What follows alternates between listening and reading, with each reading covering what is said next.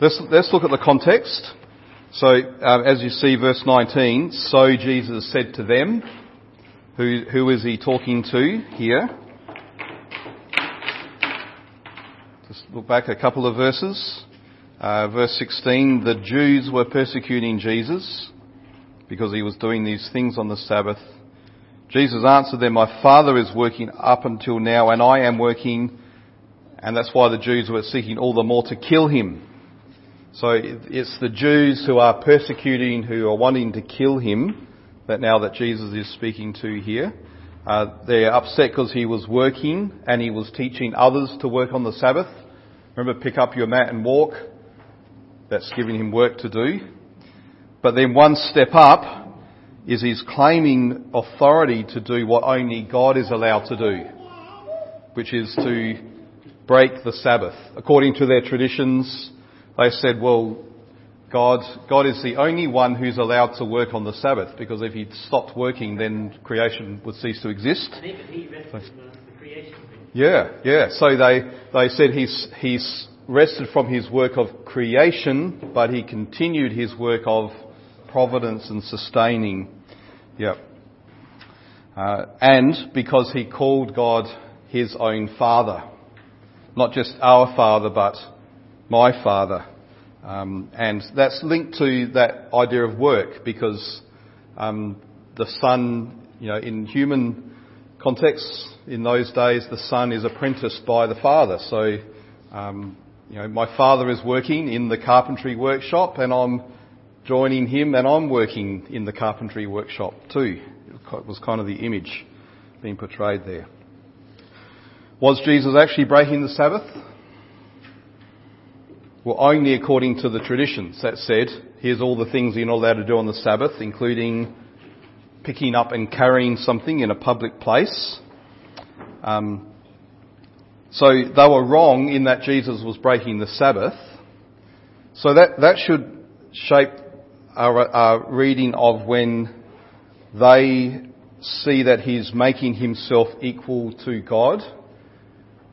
So in the sense, how would I put it? Jesus' response to their wanting to kill him because he's trying to make himself equal with God is a yes and a no. Like they're right in that he is putting himself on that level, but they're wrong in the way that they're thinking about it. Because for a Jew, Yahweh is the only true God. There's only one God, Yahweh. So if you make yourself equal to God, you are setting yourself up as a rival or competing God. So they would have seen it as him advocating, what's the word? Not tritheism. Well, even to be the same God, but a different way that God appears. That's like Aaron saying, "Hey, this golden calf, this is the God who led us out of Egypt." No, even trying to advocate worship of the same God, but a different picture of that. Yeah.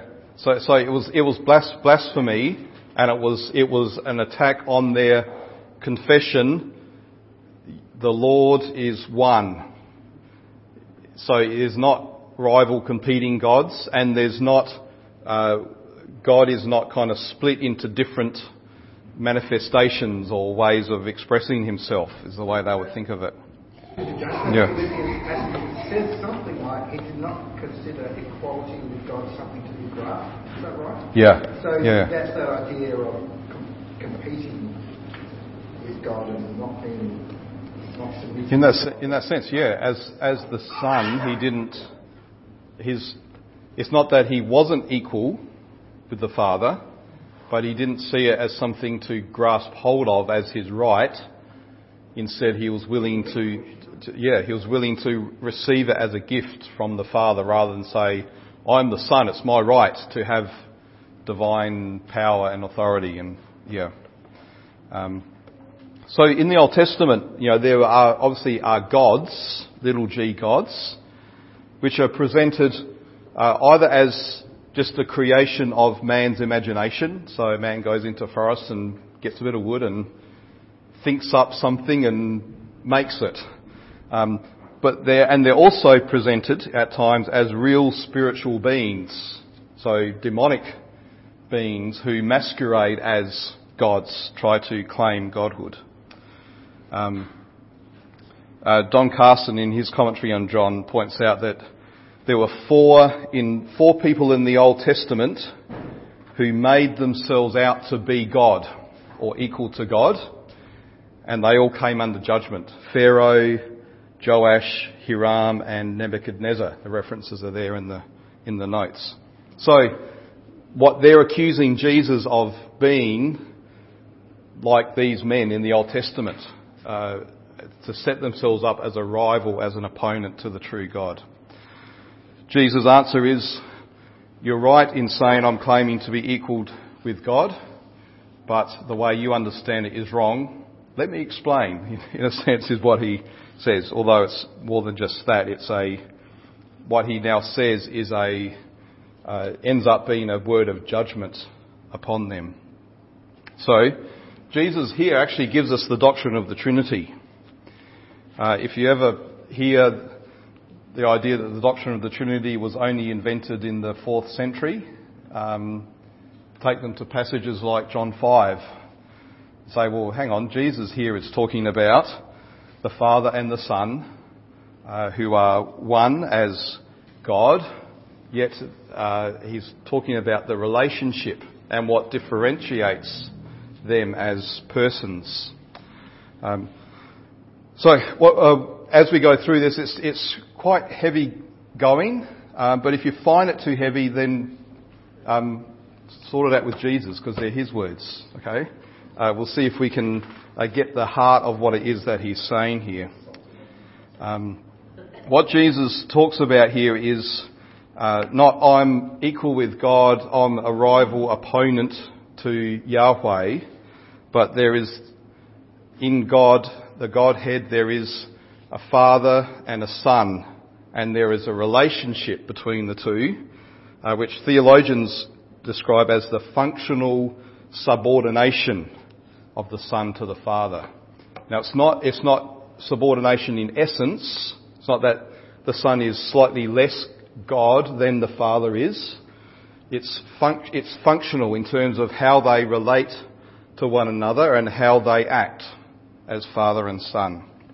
So see in verses 19 to 20, the Son can do nothing of his own accord, but only what he sees the Father doing. For whatever the Father does, that the Son does likewise. We might read that face value and think, the Son can do nothing. The Son is limited in his ability, or he's less able than the Father. It's not a statement of the inability of the Son, but of the inseparability of the Son and the Father in their actions. In other words, an illustration would be if you invite me to your party and I respond by saying I cannot come to your party. That could mean I'm sick and I'm physically unable to get to your party, or something means it's impossible for me to get to your party.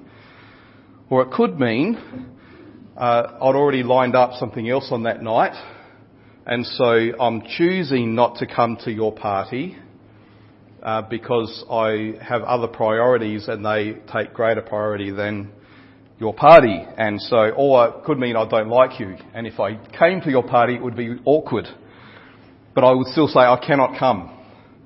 It's not my inability, it's the relationship. Right? If I had such a close relationship with you and you said come to my party, and I would drop everything to say I love this person so much, I will come to your party. It's the relationship that's being expressed there. And that's what's happening here. See verse 20, the Father loves the Son and shows him all that he himself is doing. See, so the reason why the Son cannot do anything on his own, but only what the Father shows him, is because the Father loves the Son. There's this relationship of love between Father and Son. That means it's a package. If you have the Son, you have the Father. If you have the Father, you have the Son. You can't have one without the other. Now, why does the Son do whatever he sees the Father doing? It's because, the Father loves him. A willing submission to the Father's authority expressed in love. So the Son's obedience to the Father, it doesn't make him inferior or less God. It's purely a authority, hierarchy based on love and relationships. That explains what he says back in 17, doesn't it? My Father is working until now, and I am working. Jesus' healing of the lame man was him working with the Father in his ongoing work since creation. And then he says in the second half of verse 20, and greater works that these will show him, so that you may marvel, things that more clearly open up the glory of Jesus as the Son of the Father. And there are two ways that Jesus talks about, in a sense, that this happens. How we see the Son and the Father working together, ultimately so that we may marvel, so that we may see and believe. The first is participation, and the second is delegation. Now, they're my words. They're not the official theological terms. I don't know what they use in the theology books, but it's just something that struck me as I looked at verses 21 and verse 22. So verse 21, he says, for as the Father raises the dead and gives them life, so also the Son gives life to whom he will. So you've got the Father and the Son, and both together, working together, participating together, they give life. The Son from his essence of who he is as the Son, the Father from his essence as who he is as the Father. They have equal authority to give life, to raise the dead. Then with delegation, you've got the Father, and here notice how Jesus, in verse 21, is the Son and the Father. Where are we? No, it's later on. Sorry, we'll get to that.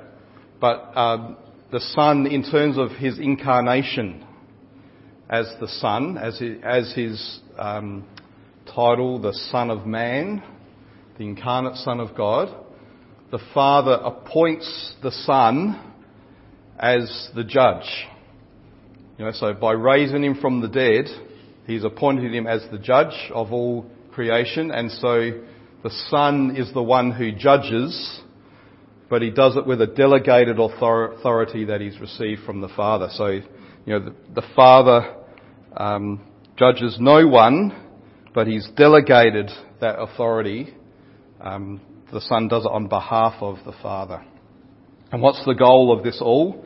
Verse 23, so that all may honour the Son just as they honour the Father. Whoever does not honour the Son does not honour the Father who sent him. So you Jews, you say you believe in God, you say the Shema, you say that you honour God. Well, if you truly honour God, you must also honour his Son, because all of his glory to the Father comes through the Son. So this is so the heart of Trinitarian theology is God is not just God up there. God is Father, Son, and later in John's Gospel he brings out the Spirit in John chapter 16. God didn't become a father merely through creation.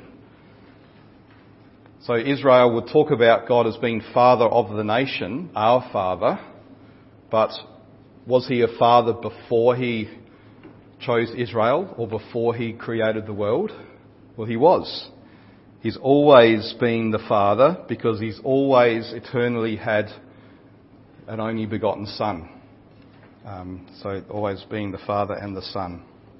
Does that kind of fit together? Yep.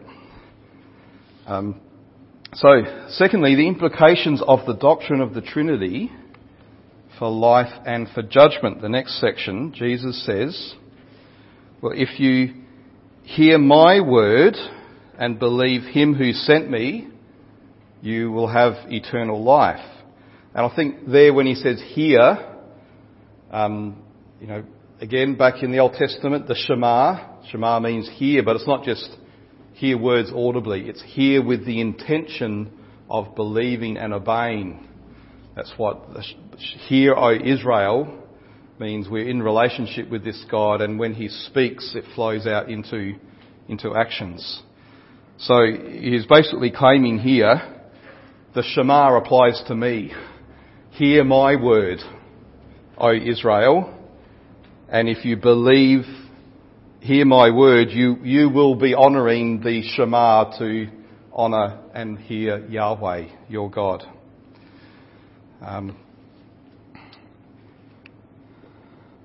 So that means life is sorted, because life is eternal.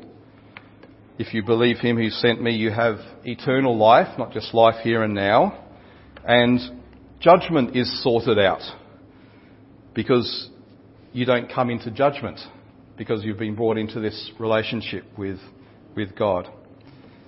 So see, have I got the diagram there? I have in the notes. Verses 25 to 30 kind of flesh this out further. So you see, as the Father has life in himself, so he has granted the Son to have life in himself. And that actually clarifies this a bit. Why is it the Son can give life from himself? It's because he's eternally begotten. So he has life in himself because he's received that from the Father. He didn't grasp it. He received it, has been receiving it eternally, freely, as a gift from the Father. And because the Father has life in himself and the Son has life in himself, that means an hour is coming when the dead will hear the voice of the Son of God, and those who hear will live. Because the Son has the authority to give life. So when he speaks, the dead are raised and given life. And then, so see how this is a chiasm, with the ideas in the middle and then the two ideas on either side. And so the second idea is, if the Father has given the Son authority to execute judgment, so he's appointed the Son to be the judge, because he is the Son of Man, so not just as the eternal Son, but as the Son who is now incarnate, become the last Adam, taken on human flesh. Because of that then, verse 28, 29, all who are in the tombs will hear his voice and come out. So now he's speaking of the future resurrection, and it'll be the resurrection of judgment. Those who have done good to the resurrection of life, those who have done evil to the resurrection of judgment. So the Father has appointed the Son, and because of that, there will be a judgment carried out by the Son himself. So the first one is in the present, isn't it? I say to you, an hour is coming and is now here already. People are hearing Jesus' words, they're believing, and they're receiving eternal life here in the present. So eternal life starts now when we hear Jesus' voice. The other one is in the future, when Jesus literally, physically raises the dead out of the graves, and it'll be that final judgment. So the Son of Man is an incarnate human being, representative of humanity, the last Adam. Therefore, he's able to carry out the final judgment by his voice. Just trying to work out where I am in my notes here. And then we get to verse 30, which is, should be, I think the heading for the next section should actually start verse 31. Because see how verse 30 is kind of a bookend, where he repeats what he says in verse 19. I can do nothing on my own. As I hear, I judge, and my judgment is just, because I seek not my own will, but the will of him who sent me. In other words, I'm not doing my own thing, I'm doing what the Father shows me. I'm working with him and under him. So yes, I am equal with God, yet it's not two gods.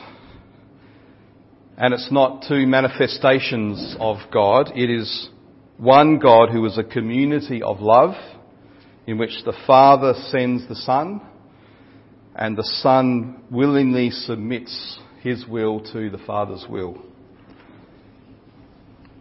And as I said, you might say, oh, what about the Spirit? Well, Jesus chooses to teach us about the Spirit later on, about that in John chapter 16.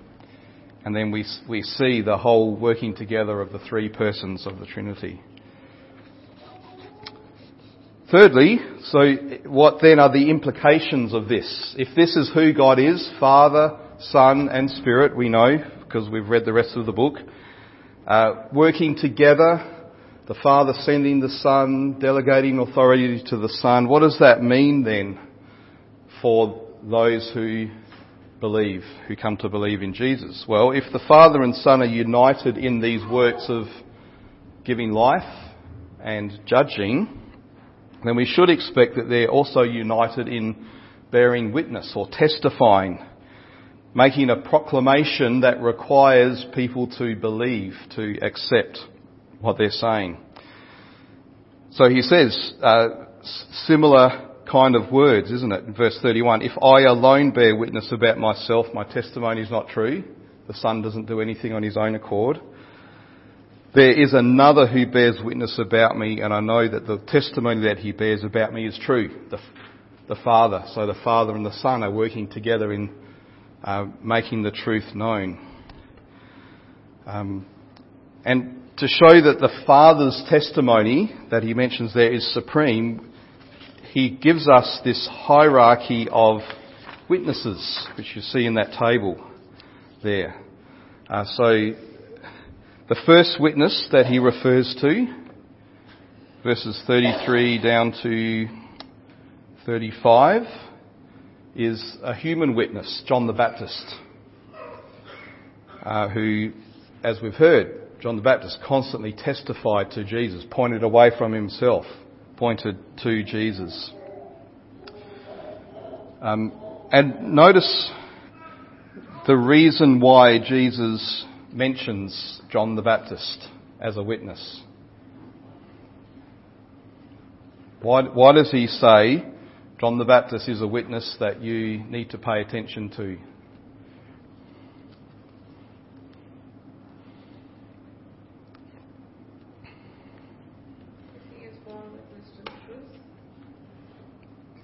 Yeah.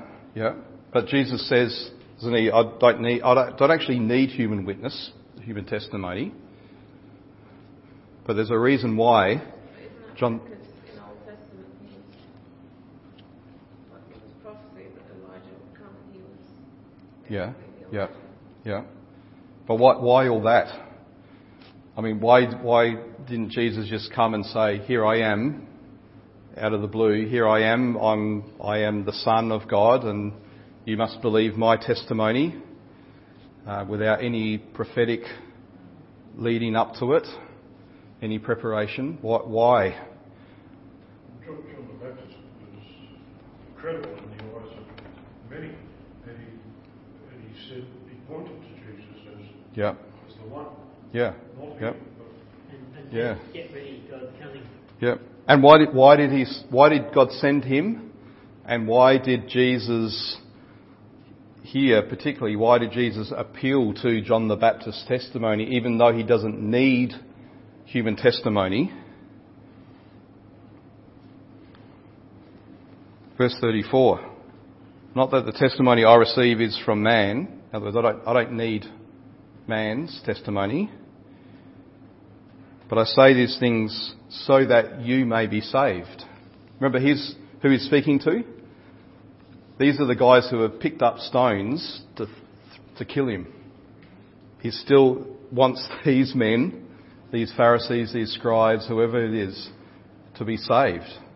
And so he's saying, you like John the Baptist's ministry, at least for a while. So listen to what he said, because he testified to me. That's God's kindness, isn't it? That we have, the thickest part of the Bible is all testimony pointing forward to Jesus. He didn't have to do it that way. He could have just turned up out of the blue with no forewarning, no prophecies, no preparation. But he graciously does all that is needed from our perspective to hear and to believe. So it's an act of grace and condescension that God uses human witnesses to testify to the truth. The second one up in this hierarchy is supernatural witnesses. Verse 36. The testimony I have is greater than that of John, the works that the Father has given me to accomplish. So the signs he's been doing so far, but not just the miracles, I don't think it's just that. In fact, when he says the works the Father has given me to accomplish, the word there for accomplish is telaioi, which means complete, finish. It's the same word he used when on the cross he cried out, "It is finished, it is accomplished." So he's not just talking about the miracles, he's talking about the entirety of his ministry. The words he speaks, the miracles he performs, the doing good, everything that he does, even his act of self-sacrificial laying down his life, going to the cross, is all this whole body of work that he accomplishes, that he brings to completion. So they are bearing witness to Jesus. The third witness is verse 37. The Father who sent me has himself borne witness about me. So there's human witnesses and they're good. There's the supernatural witnesses and the works of Jesus, and they're good, they're true, but supreme over all is the Father himself who bears witness to the Son. But the question then is, well, how is it that the Father has borne witness? How is it that these men he's talking to are to hear the Father's witness to Jesus as the Son? Well, it's not by his direct voice, is it? Because he says his voice you've never heard. Can't be that. It's not a visible form or manifestation, because he says his form you have never seen. It's not even an internal, warm fuzzy feeling or whatever. What our Mormon friends say, the warm feeling inside that makes you know that it's true. It's not even that, because you don't have his word abiding in you. What is it? How is it that the Father bears witness to the Son?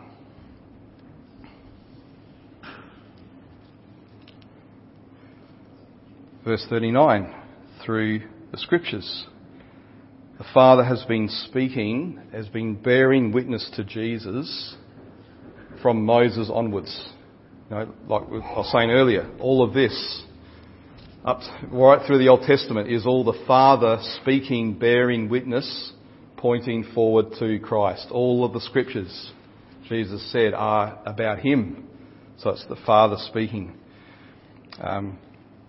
But he says, the reason you don't believe is you've actually rejected that testimony. You search the Scriptures, but they're actually the ones who bear witness about me, so you've missed it. You refuse to come to me that you may have life. Why have they rejected the testimony of the Father in the Scriptures? Well, he goes on and says, well, you say you want to glorify God or to receive glory from God alone, but what are you actually on about? If another comes in his own name, you'll receive him. How can you believe when you receive glory from one another and do not seek the glory that comes from the only God? They're more interested in receiving glory from one another. That's why they perform all of their righteousnesses out in public. You know, their phylacteries, and when they fast, they cover their heads in ash and go out in public. They pray in public. It's all about getting the approval of one another and of men, isn't it, rather than the approval of God. Even before Facebook. Can you imagine the Pharisees if Facebook was there? You know, how many likes can I get? How many shares can I get of this prayer? Yeah. We don't have to imagine, do we? Right? That's right, yeah. That was how they operated. Which is the way you're going to operate if you're not secure in your relationship with God, if you're not sure if you're justified, you know no matter how hard you try you can never be sure, then your focus is going to shift, because one thing you can be sure of is whether human beings approve of you. So win everybody else's acceptance and approval, and then you'll feel good about yourself and you'll feel like you're justified, but you're ignoring whether you're justified by God or not. That's why they rejected God's word and didn't see Jesus in it. One last thing then right at the end. What we'll actually see on Sunday is that this passage gives some background to the miracle of the raising of Lazarus. And there's a very interesting connection that happens in the Gospels. So this is linked thematically, raising the voice of the Son of God raising the dead with the story of Lazarus. Remember the parable of the rich man and Lazarus? It's actually in Luke 16. It's the only parable where Jesus actually gives someone a name, and it's the name Lazarus, the name of one of his good friends. And so Lazarus in this parable is a poor man, and then there's a rich man who doesn't look after Lazarus, and they both die. And the rich man is in Hades, in hell, and he looks up and there's Lazarus up in the embrace of Abraham, accepted as one of Abraham's children, and he's saying, how do we solve this dilemma now? And the gap is too big, and all of this. And in the end, the rich man says, well, at least. I can't remember. Does he ask if he or someone else? Send Lazarus back to tell my brothers so that they don't make the same mistake. And Abraham says, well, no, they have Moses. If they do not hear Moses and the prophets, neither will they be convinced if someone should rise from the dead. So I think that's why Jesus names this man Lazarus, because Lazarus wasn't necessarily a poor man financially. He often uses poor and rich to mean poor in relation to God or rich in relation to God. But here's a man who's poor in the eyes of the world, spiritually. And the rich man thought he was rich in the eyes of God. He was rich in the eyes of the world. And then the situation is reversed, as it often is. I think that's why he was using Lazarus, because there's this link here. Verse 47, if you do not believe his writings, how will you believe my words? And of course what we see in John 11, Jesus raises Lazarus from the dead, and immediately after that the Jews make definite plans to crucify Jesus. So his point is proven. Even if a man is raised from the dead, you will not believe, because you've already rejected the Father's testimony in the Scriptures about me.